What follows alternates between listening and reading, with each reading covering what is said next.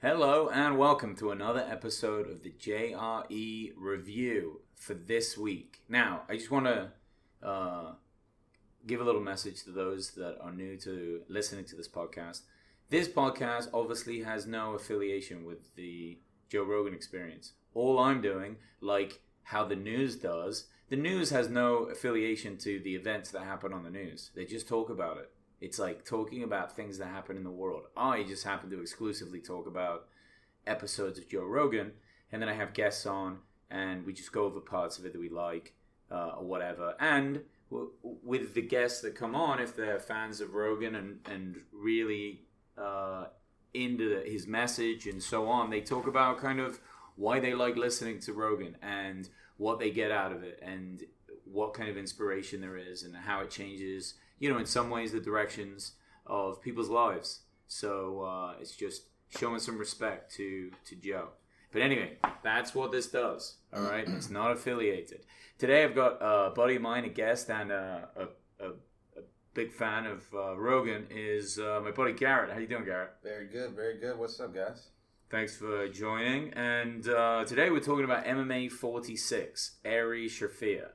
Now, I thought this was kind of funny when I saw this one because it's an MMA podcast, and Ari is a comedian, right? Though he's a great podcaster. He has his own really funny podcast. It's very entertaining, but who knows? They're good friends. Maybe he was just like, fuck it, I want to do an MMA one. And at the end of the day, they do whatever the fuck they want on that show. It was just like them referencing funny fucking times they had, more or less, the shows and whatnot, which was... It's almost more insightful and more like hands-on when you just hear those moments, I think. Yeah, I mean, it certainly was a good podcast. It wasn't bad at all. And really funny as well. But first, of course, they got into Sober October. So Ari, Joe, Bert Kreischer, and Tom Segura are doing their second year of Sober October.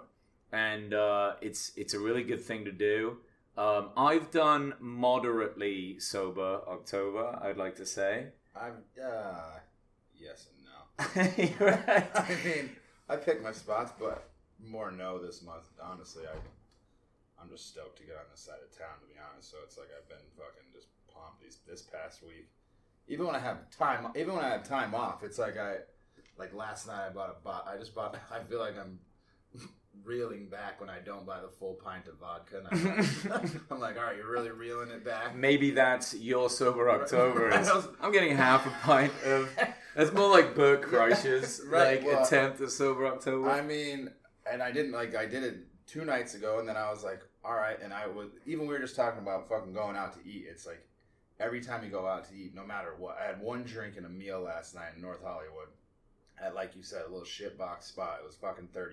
It's like, you're not eating for fucking cheap. It's not cheap. I think that's one of the other like hidden value points of doing Sober October is you save a lot of money.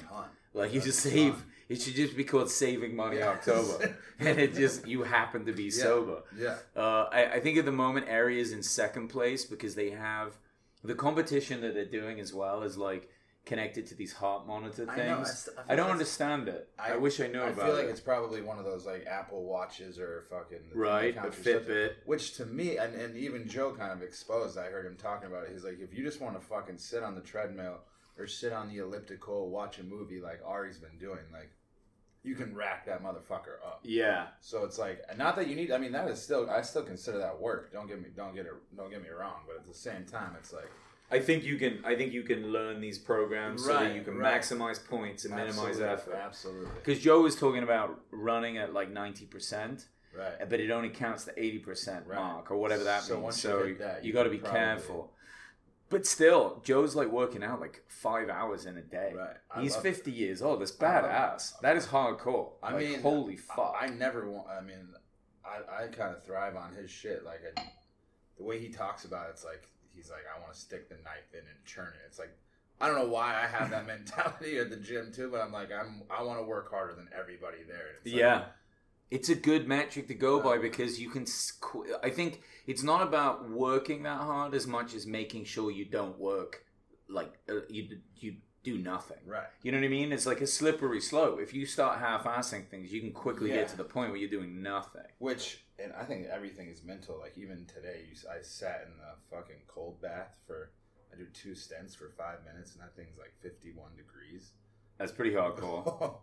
But I like the minute 4, minute 5, my teeth are just about jittering. And yeah. It's like, pop out. Some of that's breathing too. Yeah, it's all like wind and a half. Yeah, that's who I reference. Breathe through That's funny you say that. That's who I reference my thought process exactly, because the guy's like, "How you doing that?" Like standing next to me, fucking freezing balls, and I'm like, "It's all mental." Right. Because at the end of the day, the majority, even working out, it's like people like, you got your shit together. It's like, no, I just decided to do something that you didn't do today. Exactly. Like, yeah. It's really not this fucking like mind blowing thing. It's just like whether or not you choose to do it. Just like fucking comedy, just like fucking anything. It's like, what are you doing?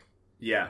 What are you fucking doing? For sure. And something. And that's always one of Joe's messages. And I think with his friends, you know, why he does the Sober October is because I think he just wants them to come into his world a little bit of that. Right. You know? He probably scares them away. He's good with the alcohol, intense. though. I don't feel like he pushes the alcohol like, I don't want to say me or you, but me and you probably. You know what I mean? Like, he's not pushing the booze. Like, he's like, I have a couple drinks, smoke a joint, and I'm like, if I could just fucking chill and have 4 drinks. But it's like, not that, I don't know but I don't take it to like a dark place. Like, I feel like a lot of people like jump on board and be like, it's gotta be. But also, who knows? Look, he's 50. Right. So maybe he's chilled. Yeah. Like maybe when he was our age, he drank quite a bit more. You know, maybe it's more of a phasing issue. I mean, he's lived out here for fucking 20 years. Yeah, he's probably like at 50, drinking a bunch of alcohol. Probably sucks the next day. I mean, I know how much it sucks for me. I guess probably fucking 15 Can be years. bad. Yeah. Oh my god. Can be bad. Yeah. It's god awful. Like, I literally have woken up and been like, man, I cannot put a price tag on how good it feels to not be hungover. Yeah. Because when I've been drunk, I've been like, or like super hungover, it's like, I would literally pay $200 right now to not feel this feeling. Yeah. Maybe more. Some of those hangovers are so bad. Probably more. That's probably one of the best things about the idea of a Sober October. Totally. Maybe I'll do something in January. I think only, I'm going to choose it. That's the time to do it. There's nothing going on. That's the time I always did it in Arizona, which was even a rough one. But I would just be like New Year's, not that it just kind of felt, because I was always fucking partying like an animal. That's it. And then New Year's hits and you rage out, and then I'm like, all right, clean it up. Take January out. Yeah. I've done that twice. Well, I mean, in so many ways, for example, the same thing with them all working out for Sober October is like they need to build their bodies up for it, because some of them, like Joe, can just go in and hit it like an athlete. Right. Sure, he's doing more than he usually does, but those guys don't do any. Right. So then they go straight into it. They're just going to be smashing themselves, and they really need to, like, they were talking, Ari and Joe were talking about how they need to kind of, Ari needs to work at his own rate, you know, like get into that kind of, that level of working out, like and up to Joe's. Yeah, and stay to it. I mean, he's a clown, right? He's a clown. He was the guy that there's a famous video they were talking about. One time, Ari goes to the UFC, and they wait till the camera's on him. 2 guys are fighting, and he kisses that what T.J. Miller is the comedian. I thought it was fun. I mean, it's funny. Hilarious. I can kiss some dudes, but I don't think I can. I mean, I do it for the moment, but right. I don't know if I can tongue in. I don't know if I can tongue. Dude, that's so. But you know they're comedians, so they're probably one-upping each other. Right. Like whoever did the tongue was like, "Fuck you, man, got you." Ooh, you like getting some tongue, or like going up to him and being like, "Hey, you ever been tongued by a dude?" That's true. He just like you fucking ruined. That would take the one up to a new new level. A great story that Ari was telling about when he was used to go to the UFCs back in the day. Is he used to give clues, I guess, on his social media, and he would like tape weed to like different places throughout the MGM, and people could go find it, and it's that's funny, dude, he's funny as hell. He's such a fucking I wonder if he's ridiculous actually doing person. That, or if he's got like a lead link. He's like, go do this.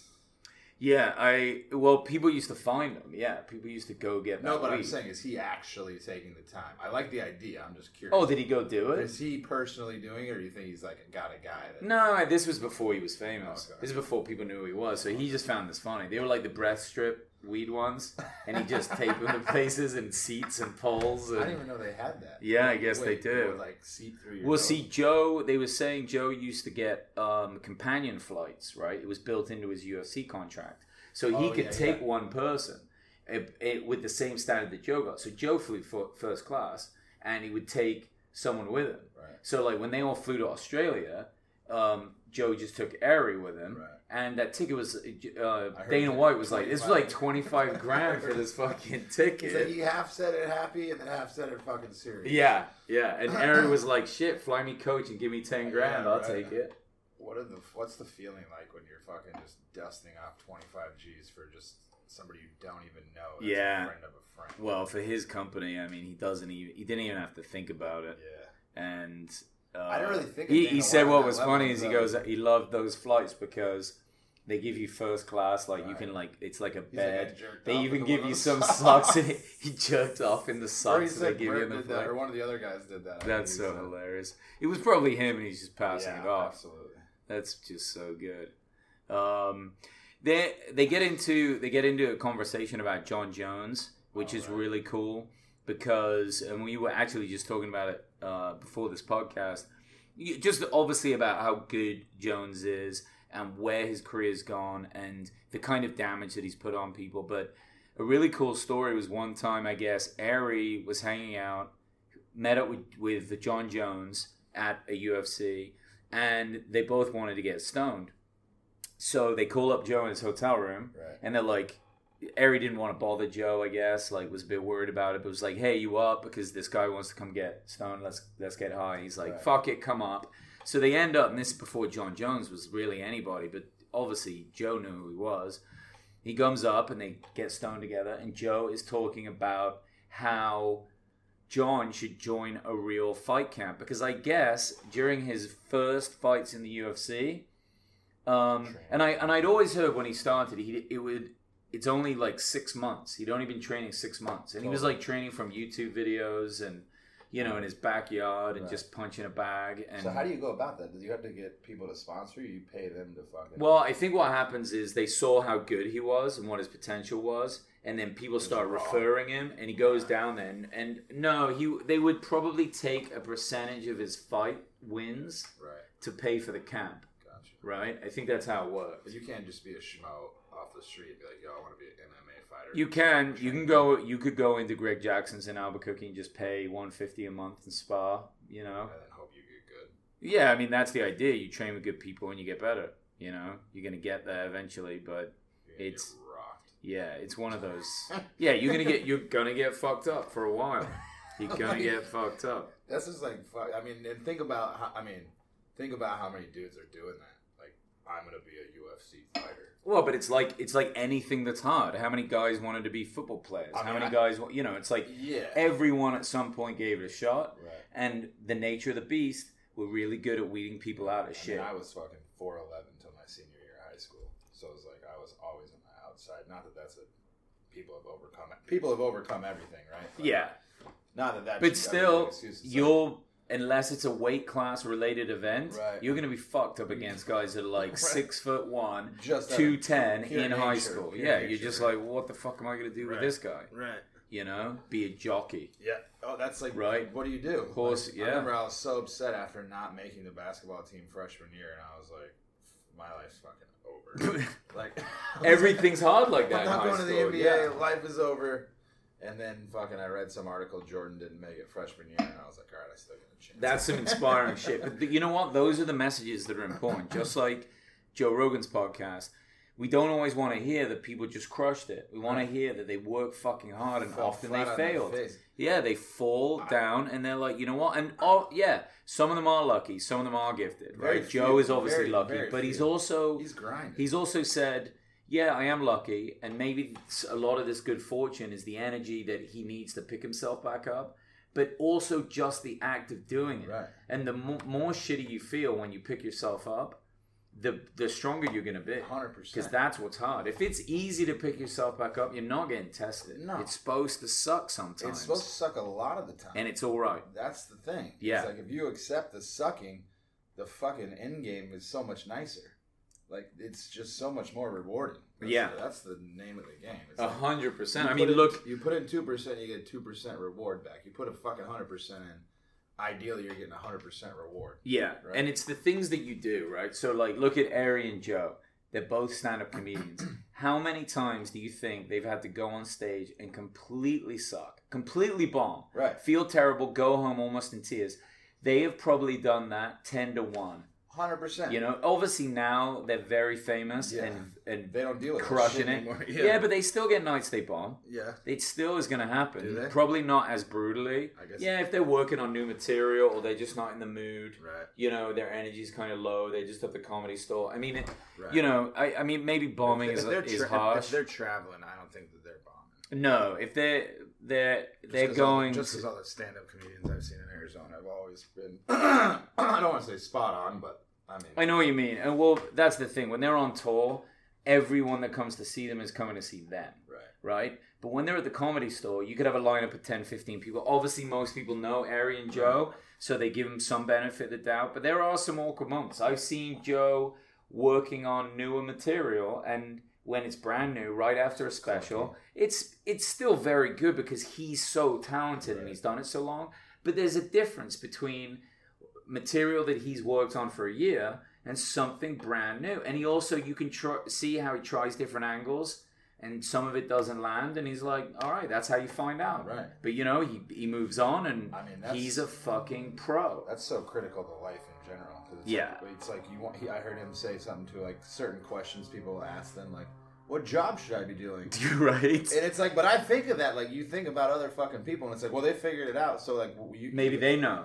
I mean, and that's just fucking, like, but I think the point that they were making with that is just that you have to choose your 100%, direction. Without a doubt. Choose something. Yeah. It's like, we can sit here and say we want to be stand-up comedians. If we're not coming home every single day training, writing, doing the shit, you don't really want it. Someone else is. And somebody else is fucking, that's how I feel. It's like, I can't say I want to do shit if I'm not really doing shit. You know what I mean? There's certain expectations that I hold myself to physically. It's like, I just need to get that energy pointing towards another direction and not separate, just fucking integrate. Exactly, you know I mean? Like, make the time for it, and make sure you're doing it. And how it's, not be afraid to say, okay, look, you know, when good fortune happens in your life, what are you going to choose to do? Are you going to choose to just make your life more relaxed? Like, okay, you win the lottery, right? The lottery was what, 1 billion or whatever recently? So you win that. Well, then what? Now what? You just sit on a beach every day drinking margaritas? Right. 4 days of that and you're an alcoholic. Right. Right? You just drink it all day. Like, it's like, why not choose to then make yourself incredible at something? Right. Because you have the money and the resources and the training, you know, you can pay for it. But the point of it is, it's never easy. You couldn't just buy your way into a black belt in jiu-jitsu. Right. It's gonna hurt. Right. It's gonna be hard. You're gonna want to quit. In shape too, you know what I mean? Like, it's all built in. It's not anything that's easy is not worth having. If I got a free fucking $1,000 pair of jeans, I'm not gonna fucking treat them as well as if I bought them. Yep. Just psychologically. Well, this is why also they start talking about comedians that were once big but now not, like Mencia and Dane Cook. And the thing about them is that they took jokes. So they stole them. They stole jokes. Dane was taking them too. Dane did a couple, took one of Louis'. Louis confronted it about him, even on Louis' show. So they talked about it, and it was like a naming babies a bit, but it's very similar. Like, it's so clear that it happened. And what happens if he just owns that? Does that save his career? No, Dane did. Dane came on the show and said straight up, yeah, I can see what you mean, but it wasn't intentional. But here's the problem. Once it's happened, it's happened. Like, it's so... But even Joe talks about forgiveness. Yeah, trust me, they don't ostracize it. I was going to say, I could see if that happened once, like, the way I understand with Mencia, he was just fucking robbing. Dane wasn't bad. Mencia was horrendous. Right. Mencia was horrendous, and he's gone. And it just speaks to it. It's like, you're taking the easy road. You're taking a road so easy that it hurts someone else. Yeah. Like, it's better to just not have a good joke. Literally. Tough. Like, you're literally hurting someone else. Yeah, it's really... it's a really fucked up thing, and that's why they jump on it. And like, obviously, it's good the accountability though. It's good that that shit doesn't get brushed under. But you know, they need martyrs because nobody would say anything, nobody could, and Joe called him out, and Joe got banned from the Comedy Store for like 5 years. He had to be like brave bullshit. As hell. It was so fucked, man. But now look, Joe, they have a banner on the side of the Comedy Store right now for his new Netflix special. I don't think they've ever done that for anyone ever. Right. Well, it's like finally, you know, he stuck to his morals. He didn't get angry. Right. He didn't get shitty. He just said, "Okay, fine," the shit and that left. He talks about doing, which is, I think that's what makes it the easiest way to fucking support and. I don't know. Just he looks at everything from such a fucking conscious, literal spot. There's no like I have an angle before I hear an issue. Yeah, there doesn't sound like a lot of indecision with Joe ever. Like his core values really set his decisions, and he sticks to them. And this is this brings up the next big thing that they spoke about, and how we're going to finish out this podcast. But the whole Alex Jones issue. The guy's a lunatic, right? No doubt. But he is a pretty funny guy. Oh, in the sense of just how much of a lunatic he is. The guy is the propaganda. Yeah, the InfoWars conspiracy theory dude. About the Sandy Hook stuff. So basically now Twitter, YouTube, a lot of the big social media platforms, information platforms have like banned him. They've deplatformed him. They've taken him off. And Joe and Ari were talking, and they were saying, so what is this? You know, should these things get to decide if we shut someone up, right? And what are they? Because how long will it be before someone says we don't like what Joe's saying, and they take his podcast off? You know, obviously something is popular. UFC. He's like, there's no way I would be doing what I do for the UFC if I had this podcast. If ever you said that, right? It's like so true. It's like such a weird fucking Twilight Zone. Yeah, he's just geniused himself into this like trifecta of important things. He gets to be. That's what he's always said. That's how I relate to. But people could stifle him if they don't get a hold of what is allowed and what is banned. And it's an interesting bit of conversation because, you know, I mean, I'm doing this podcast now. What should I be allowed to say or not? The point of me doing it is to say whatever I want that is interesting, that I like, and hopefully other people do too. So hopefully you guys do. Thank you for listening. Yeah. But, you know, that's it. When do we ban people? When do we not? And Ari brought up a great point, and he's saying if nobody's getting hurt, then we shouldn't be banning anyone, right? I mean, it's all perception. We've always talked about that. It's like just different people hold different things. But whenever it comes to comedians and people that are on a platform, you have this idea that they have something figured out, and it's like, oh no, they're fucking humans too. Yeah, like they're doing their best. And it's like, and I like the way he like allocated what Roseanne said because fucking she's a nut anyway. Yeah. But at that time, it's like, dude, she was fucking 2 a.m. on Ambien. Yeah. Like, get out of town. And she was a nut anyway. You know what I've said on a Friday fucking night after a bottle of Tito's? Like, get out of my face. Like. Yeah. Like, it's just because you're on a platform. And I get it. It's like you got to be a little careful. But also, like you were saying earlier, where do we forgive? How do we? There's always a thing for that. And after that, just to finish on a high point, and I know Garrett's going to appreciate this, they talked about Canada legalizing weed. How fucking awesome is that? And I think that it was within like half an hour of that happening that somebody was arrested in their car for being too high, obviously. Well, there's always the dumbass, right? My boy just texted me. He's like, buy these stocks today. Yeah, weed stocks? Yeah. They exist? Oh my God. I'm getting involved. I just bought TD Ameritrade. Fucking, he's like, your money. He's like, he literally just sent me it. I have it. That's a real thing. All right, people, buy weed stocks. Think about it. Thanks for listening today, and we'll be back for more. And cheers, Garrett. I appreciate it, brother. Peace and love.